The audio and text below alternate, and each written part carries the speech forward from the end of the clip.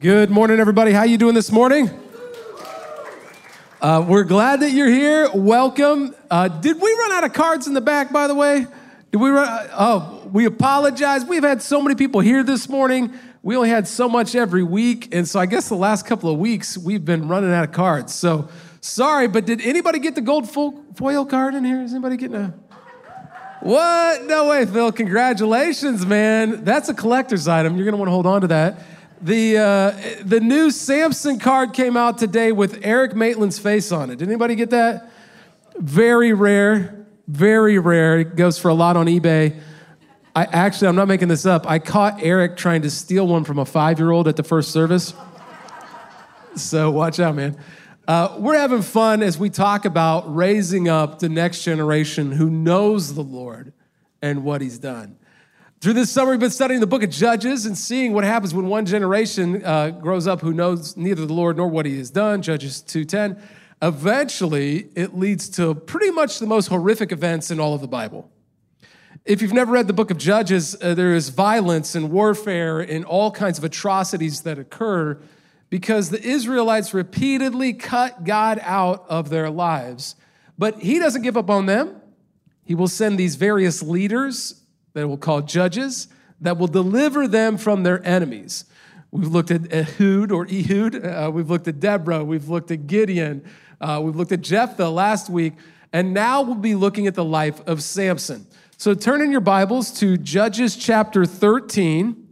And I'm eventually going to get there as a part of a 2-week sermon on Samson. Now, why does Samson get 2 weeks? Because there's a lot of chapters of Scripture that talk about one of the most well-known judges in the Old Testament, this guy that had super strength. His birth was announced by an angel.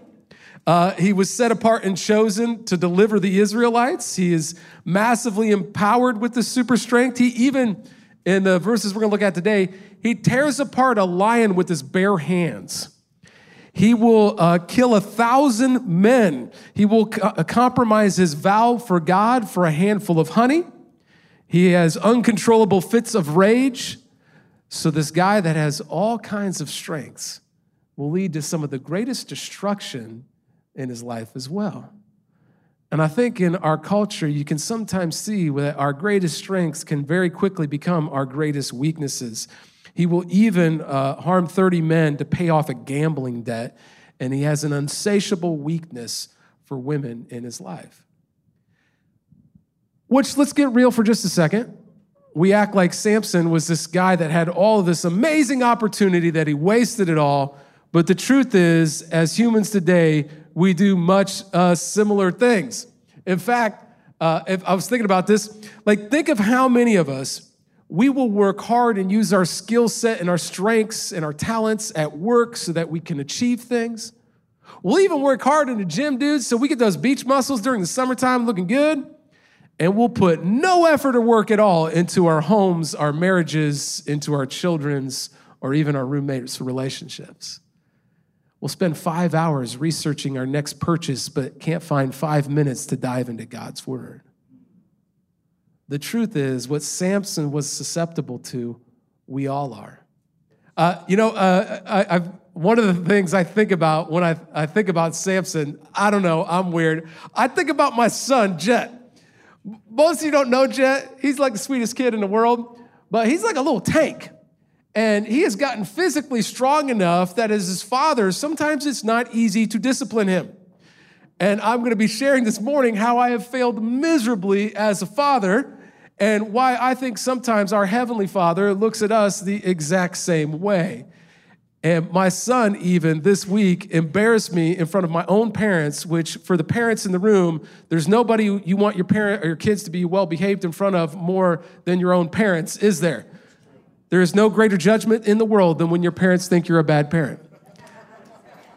Amen, said the Lord. And what I want to share with you this morning is, in a 7-year-old child's life, we can see some of the mishaps of how he's missing out on what his father wants for him. And I think sometimes for us in the room, we miss out on the good things our spiritual Heavenly Father desires for us. Let's get into Judges chapter 13. You ready to study God's word together, church? Look at this with me. It says this: Again, the Israelites did evil in the eyes of the Lord, so the Lord delivered them into the hands of the Philistines for 40 years. Think of that. So because they turned their back on God, they actually spend 40 years with their worst enemy ruling over them. And it's only when God raises up Samson as they cry out to him that they will be delivered. A certain man of Zorah named Manoah from the clan of the Danites had a wife who was childless, unable to give birth. Quick side note, the Danites, the tribe of Dan, was not one of the good tribes in Israel. So if he could raise up a deliverer out of Dan, he can raise up strong followers of Jesus out of people in this room. If you don't come from the greatest family in the world, because of the sins of your fathers or your mothers, does not mean that you have to become the person your parents were. If you're here this morning, I want to tell you, you can become the person God created you to be. See, what happens next is the angel of the Lord appeared to her and said, you are barren and childless, but you're going to become pregnant and give birth to a son. Now see to it that you drink no wine or other fermented drink, that you do not eat anything unclean. You will become pregnant and have a son whose head is never to be touched by a razor, because he's going to join this awesome band and he needs to get ready, man. You know the story of Samson. He doesn't get his hair cut. Why? Because that's where his strength is, right? But actually, his strength comes from the Spirit of the Lord. The hair was an act of obedience to honor God with what is considered a Nazirite vow. Look what it says here. The razor, because the boy is to be a Nazirite, dedicated to God from the womb, he will take the lead in delivering Israel from the hands of the Philistines. So it wasn't like God put some type of DNA in the Samson of hair that made him super strong. It was that by being obedient to God, the Spirit of the Lord was upon Samson so strongly, he had super strength. And one of the things I want to encourage you this morning as we get into this passage, the most important thing to address the issues that we're going to talk about, and we're going to get real this morning, I hope you're cool with that, is that we need God more than ever in our culture and in our lives. And as I was preparing for this week, dude, I've had like 3 weeks off from preaching, so I got a lot of energy this morning. I'm not going to apologize for it, because God has been speaking to me about my own life, just how real he is. Sometimes we believe in God in our heads cognitively, but it's like he's really far and distant. He doesn't really care about what's going on in our lives. The Bible teaches us that the Spirit of God is with us in the room right now. If that's real, doesn't that freak you out? And he knows everything we've gone through this week. He knows the good choices we've made, and he knows the bad choices we've made. He knows the ways that we've struggled and felt anxiety and worry and hurt and pain. He knows the ways we've discovered joy and friendship, and he knows every aspect of our lives. And I want to tell you this morning, is when we get into this, at the heart of this, by the end, is that we push God out of the very parts of our lives that we desperately need him. And if we got real this morning, because this summer, as a part of our Judges series, we've been talking about becoming spiritual leaders. If you remember the first 2 weeks. Week 3, we talked about our calling. Last week, we talked about finding freedom in Christ. This week, I want to talk about the temptations the enemy wants to use to steal, kill, and destroy in your life to prevent you from becoming the spiritual leader he designed you to be. And that most of us don't invite God into those struggles, and we try and fight those battles all on our own. It doesn't have to be that way. See, here's what happens in Judges 13. So the boy is going to be born. His name is Samson. He was told by an angel of God. Some scholars believe it was a theophany, meaning that it was actually Jesus, God incarnate himself. We don't know for sure, but what we do know is that God sends this messenger, tells him the boy is going to be born. Manoah, the dad's like, how in the world are we going to raise a kid with super strength? So they're like, hey, go get that angel back.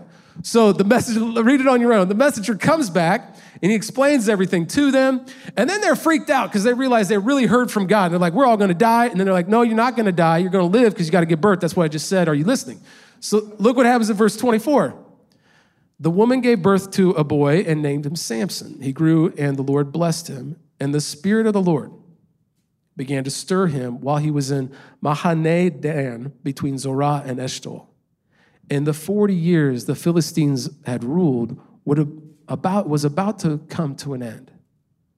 But at the same time, all of the strengths that God had given Samson, he misuses them repeatedly. And he actually causes all kinds of problems, not only for himself, but those he cares about and the Israelites themselves. See, Samson was an incredibly strong person with a dangerously weak will. And I think for some of us this morning, if we were honest, we struggle with the same thing. So let's pray. God, again, I thank you for everybody. I mean, all three services, we've just been having more people show up. It's the summertime. It's beautiful out. The lake life's going on. Kids' sports are going on. And people have come here or attended online to study your word and hear from you. So we acknowledge your presence. And God, I just pray right now, whatever you have to say, that like I wouldn't get in the way.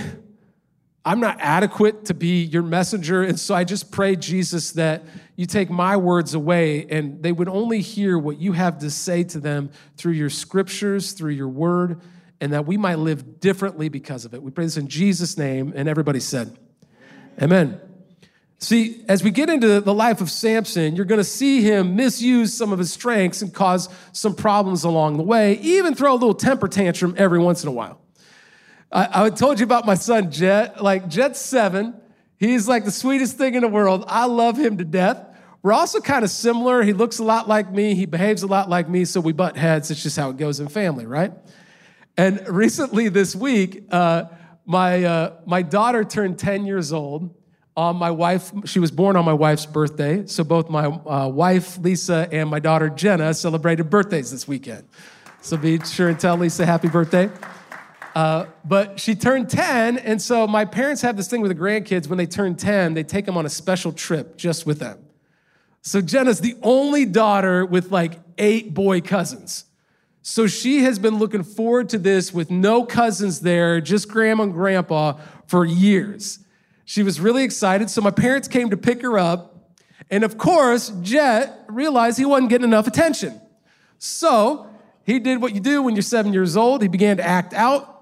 Called his brother some names, said some words he's not allowed to say in our household. So we did what we do. Come on, when a 7-year-old acts up, if you want to discipline them, what do? First step, take technology away. Anybody with me? So we took the iPad away, said you can't have that. Have you ever tried to take an iPad away from a 7-year-old? I mean, it's like you're telling them you're never going to eat food again in your life. We're going to starve you to death. He got very upset, was very frustrated. He began to launch into all kinds of things. Dad, I want it. I want it, Dad. I got to have it. You don't understand. I want it. I was watching this video, and my life's going to fall apart if I'll never be happy in life. I don't just want it, Dad. I need it. I deserve it, Dad. I deserve it. And then here's where it goes next. Eventually it goes into, but Dad, if you give it back, I won't do it again. I promise I can handle it this time, Dad. And I realized, I walked in, he's getting frustrated. We finally had to walk him up, put him in his room for timeout because he's not listening, and do all the kind of discipline stuff you have to do as a dad that's not fun for anybody. And I walked down so frustrated with him. And all of a sudden it hit me, like, I wonder how much God has that same feelings towards me sometimes. That I think that I deserve stuff. I see stuff that I want to have, and I'm like, God, I can't be happy without it. I want it. I lust after it. Lust of the flesh, the lust of the eyes, the pride of life, 1 John 2:6. How many things in my life that I feel like I deserve it and I got to have it and I can handle it, God, if you just let me get out of my way, God. You been there? And I wonder how many times our Heavenly Father goes, hey, you don't understand. I love you more than any other human being will ever love you. I want the best for you. I want you to become the person I created you to be, but you don't even understand the things that you're asking. And it's actually the enemy that wants to come and steal, kill, and destroy and tempt us to keep us from becoming the spiritual leaders God wants us to be. And Samson has that so strongly in his life. These 3 points I'm going to share with you come from Craig Rochelle, a pastor in Oklahoma. I heard this about 15 years ago. It's always resonated with me. 3 attitudes that make strong people weak. This mentality, one of lust, that I want it. You see something and you want it. Now, yes, that includes in the area of physical or sexual lust. Look at Judges chapter 14, verses 1 and 2. Samson went down to Timnah, and there was a young Philistine woman. Now, pause just for a second. So in Jewish culture, part of the thing, they were the chosen people of God, so they should look for a spouse out of someone else who also believed and worshiped God with their life, which wasn't the Philistines, those were the pagans. And he takes one look at this woman that he knows he's not supposed to marry. And look what happens in verse 2. When he returned, he said to his father and mother, "Hey, I've seen a Philistine woman, and she's looking pretty good. Now, go get her for me as my wife, because I saw her, I liked it, I want it." Period. There was no courtship. No, well, I want to find out if where they're at spiritually. There was no... And for some of us, that first temptation the enemy wants to use, that of lust in our lives, we see something and we want it. And so when we can't have it, we feel like we won't be happy unless we get it. And so some of us, we turn to relationships that aren't God-honoring and get physical in ways that we know is not honoring to the Lord. We turn to things online, no condemnation, not judging this morning, but we're being real.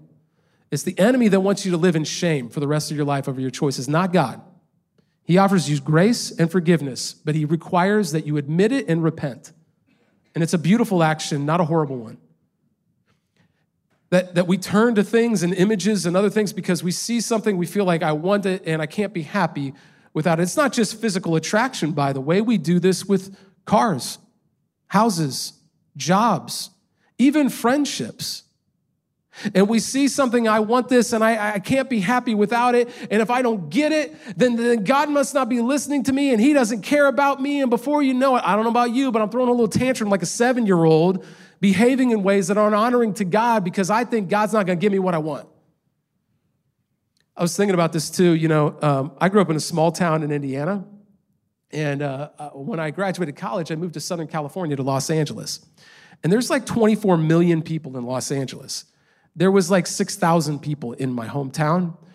There were 65 people in my graduating class in high school. And, there are lots of good things about a big city and bad things. There's lots of good things about a small town and bad things. One of the good things about a small town, when you have a friendship or a relationship and you break apart that relationship and you have conflict, you eventually have to make up because you're going to see that person again. And you only have a couple of other options, so you might as well make up. When I moved to LA, if you had a problem with anybody, you just never talked to that person again, and you talked to one of the other 24 million people in your neighborhood. Not a healthy habit to develop to have long-term healthy relationships. And I think a lot of times it's because we always think the next new thing is finally going to make us happy. And the enemy wants you to look at that and say, I want it, I got to have it, and I'll never be happy until I have it. Why? Number 2, because the enemy also uses entitlement, that I deserve it. I don't just want it, I deserve it. If she would just, give me what I wanted, I wouldn't turn to these other things, because I deserve it and she's not listening.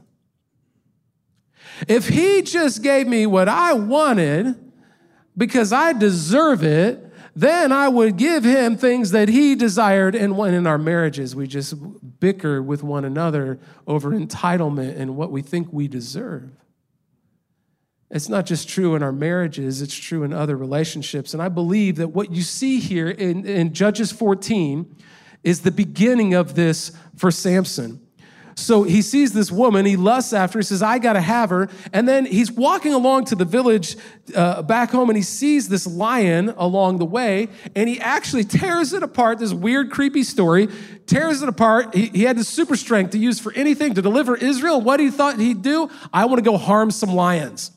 Tears the lion apart, leaves the dead carcass there. He goes to the village, he comes back, the carcass is now rotted, and there is honey growing inside of the skeleton. How many of you would be like, oh, that sounds delicious? I just really love a piece of that. Well, you got to understand, in Israelite, this time period, it wasn't like he was going to the local Quickie Mart and picking up some gummy worms on his way home, right? The only sugary substance that they looked forward to, this delicacy, was honey. And he sees it in this animal's carcass, and he takes a handful of it and he eats it. Now, what's wrong with that? It's disgusting. We all know that, but what else? He's actually breaking the vow he made to God by eating it out of a dead animal's carcass, because you were not supposed to touch things like that. So he breaks his relationship with God over a little handful of honey. Look with me, it says this.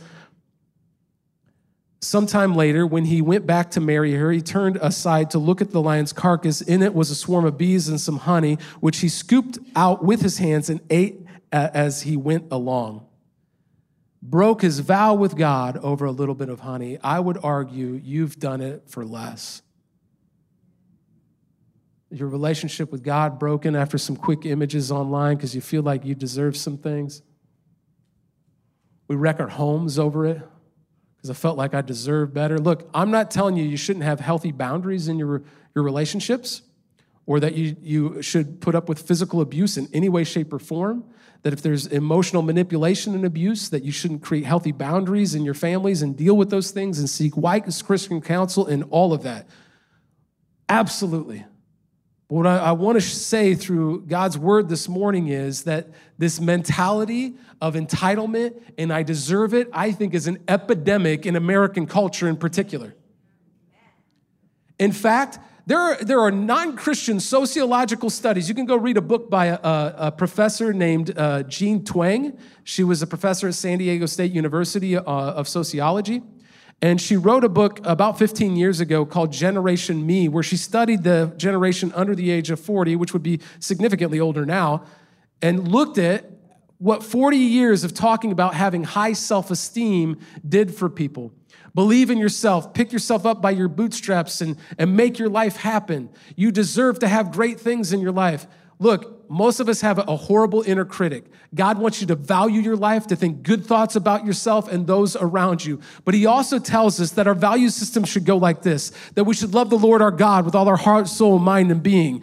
We should love our neighbor as ourselves. God first, others second, ourselves third. He tells us to pick up our cross daily and follow him, that there is a sacrifice that comes to living for him. As Paul says in Galatians 2:20, for I have died and no longer live, but the life I live is through faith in the Son of God. There is this denial of self to put God first, others second, and ourselves third. But American culture often teaches us to put ourselves first, primary, because we deserve it. We got to have it. And you know what that sociologist discovered? Over the last decades of teaching that to our children, we had raised the most entitled, narcissistic generations the world had ever seen. That had led to some of the greatest atrocities in American culture, with people killing other human beings simply because they're saying narcissistic things along the way because they deserve and value things they didn't get. Was that too much? Like, I'm not trying to make anybody feel bad this morning. I'm trying to get real that this entitlement problem, it creates all kinds of issues in our marriages and our dating lives and our habits dealing with lust and all kinds of stuff. It's even in our area of finances. I believe in counties like Hamilton County, one of the greatest temptations the enemy uses is, well, you deserve to go spend this money on lavish things because you earned it and worked for it. But God's word says that everything we have is God's, and you never know what could be taken away from you. That we're supposed to honor God with the first 10% of our resources and trust him with the next 90% to utilize it however he sees fit. By the way, I always love preaching on these things until it's something I struggle with. You been there? So I'm not trying to step on any feet. I'm trying to be honest. Entitlement, that feeling of deservedness, the enemy loves to use that. These cheap thrills on the computer screen because I didn't get what I deserved ends up actually disrupting and destroying our lives. That's what happens to Samson. By the way, he will marry this woman, and it doesn't last long. Goes really bad. So does his next marriage, by the way. And he begins this repetitive pattern of entitledness causing problems in his life. The Bible says that our culture says you deserve it because there's a little God in all of us, the Bible says there is only one God and you are not him. And I just want to tell you, to live a life of self-sacrificing love for God first and others second is not easy. It doesn't get easier as you get older. It's easier to get jaded as you get older, man. But to live with the humility that we see Jesus live with takes real effort, prayer, and longing for him. I can't tell you how many people who have felt like, I'll never get over this habit that the enemy uses in my life. So if you're here today and you're struggling with lust or the other things I've mentioned, I'm not trying to make you feel bad. I'm trying to say you can live differently. But it's not going to happen on your own willpower. We see that in Samson's life, because that's the third temptation the enemy loves to use is our pride. I can handle it. I got this. I don't know about you. I've come from a German family. We don't talk about feelings. We don't talk about things we're really thinking. And that's rude. If you do, I can handle it. Don't ask me. I got this. And the truth is we don't. Look what happens here in Samson, and it may seem insignificant, but I would argue he's laying the groundwork of something that will become a huge problem in his life. Look at verse 10. Now his father went down to see the woman, and Samson made a feast there, as was customary for bridegrooms. So he has this woman, he knows he's not supposed to marry, and he runs and he's going to marry her anyway. He's going to cause all kinds of problems for everybody involved. When he gets there, he throws a feast, which was customary, but there were different types of feasts that you could have. There's Shabbat is a feast where on the Sabbath day you break bread with one another. But the word here for feast in this passage is the word mishta. Mishta is the Hebrew word that comes from the root, which means to drink. This was the type of feast where you have a celebration or occasion for drinking. We all tracking? Basically, he's like, I got this. I can marry this woman. It's all right. I'm the judge of the Lord. I'll be fine. And then when he gets there, he's like, I can handle a lot. Just let me show all you Philistines. Let's have a big kegger on me. And they throw this huge party with lots of wine and beverages floating around. And he's going to make poor choices because of that. But here in this passage, it's just the beginning of something will come. Why did he throw that type of feast to have lots of drinking happening at that time? Some of us, we think that we can take just a few drinks and we're going to be okay. It's all right. I got it. I can handle it. And then we have problems that we suddenly see that we couldn't.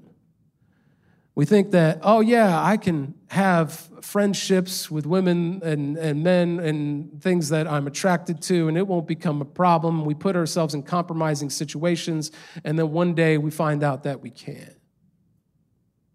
We say, I don't need the parameters online because I know that I can handle this, and then one day we can't. Our pride, the enemy, it was C.S. Lewis. I didn't say this at the other services. C.S. Lewis actually believed that pride was the greatest temptation of humans. That this was the way the enemy most often got to us, was to think we got this and we don't need God, we're fine. You know what happens to Samson because of this? So it's not just here, he throws his kegger, I'm not going to handle the alcohol. It will become, that's why he thinks he can touch the dead, right? That's why he thinks he can drink a lot and get into those alcoholic problems. It's why he thinks that he can handle the Philistines no matter the cost, and he can tell Delilah his secret, and she can cut his hair, because in the end, he just thinks that he can't be harmed because I got this, and he forgets that it's not the hair that gives him the power, it's the Spirit of God with him, and he loses that. He breaks that vow. He breaks that relationship. And you know what ends up happening to him? We'll get into it next week, but he has his eyes gouged out and he's going to die. It's not a pretty ending. And it all starts with the pride that Samson has in his life. And no judgment, because the truth is we all struggle with this as well. If you want to be a strong woman or man of God, admit your weaknesses. Admit that you can't handle it. So I've worked with 20-somethings many years, and a lot of times with guys, we'll talk about issues of physical lust. We brought that up today. And the problem is, a lot of times we feel guilt and shame over those actions, and so we don't know what to do about it. So we come to a group or an accountability group, and we confess that, and then we go back and we do it again, and you confess that, and you go back and do it again, and you confess that, and it's this repetitive pattern. Nothing changes, right? Maybe you've been there. And I always challenge young adults, hey, if you want to break that pattern, there's only one way I've ever seen to have that happen. You have to stop wanting to do it. Well, how do you stop wanting to do it? How do you stop that? The only way that I've seen that work is to realize that you can't handle it, and you can't stop doing this on your own. Until you desire your relationship with God more than you're desiring that, and you don't want to break your relationship with God by giving in to that, it'll never happen. And so here's what I started doing as a young adult. When I was struggling in that area, when it would happen, I would start thinking thoughts. I would go, okay, God, I want more of you. And I know this sounds really lame to some of you, but God is real. We just talked about it. His presence is in the room. He cares more about your hurts and hangups than we do. And so I started praying, reading God's word, and go, God, I need some help. Help me. And it was crazy what happened. After like a year of doing that, I stopped desiring to break that relationship with God because it was awesome. I started hearing from God. I started seeing him working in my life. And I'm like, I don't want to break this. I don't want to ruin that. And it's like I always tell people, when you first stop drinking soda, you like have those sugar cravings and you're like, I got to have it. And eventually after a year of doing that, you don't even desire it anymore. It kind of feels like, why would I want that?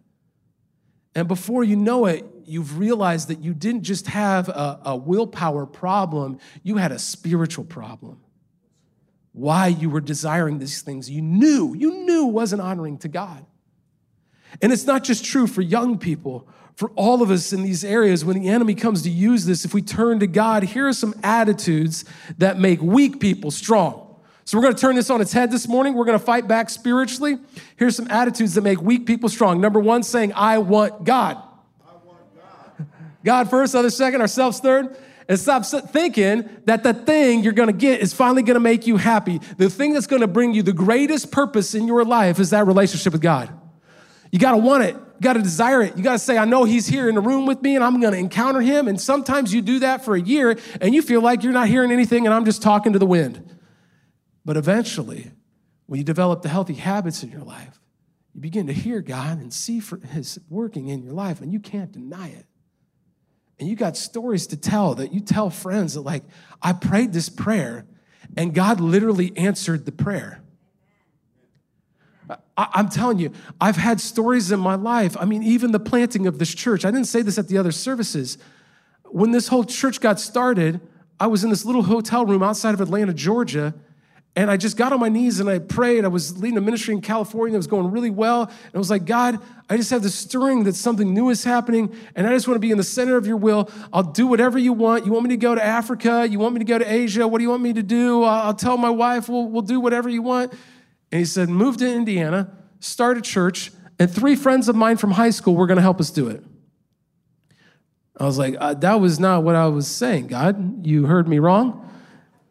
Within 6 months of that prayer, not only were we living here, but I sent an email to 40 people, said, hey, would you be interested in starting a church? They all said no, which I was devastated, except for 3 people.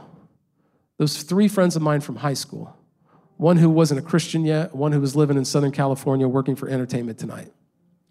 And everything God said in that prayer happened. And it freaked me out.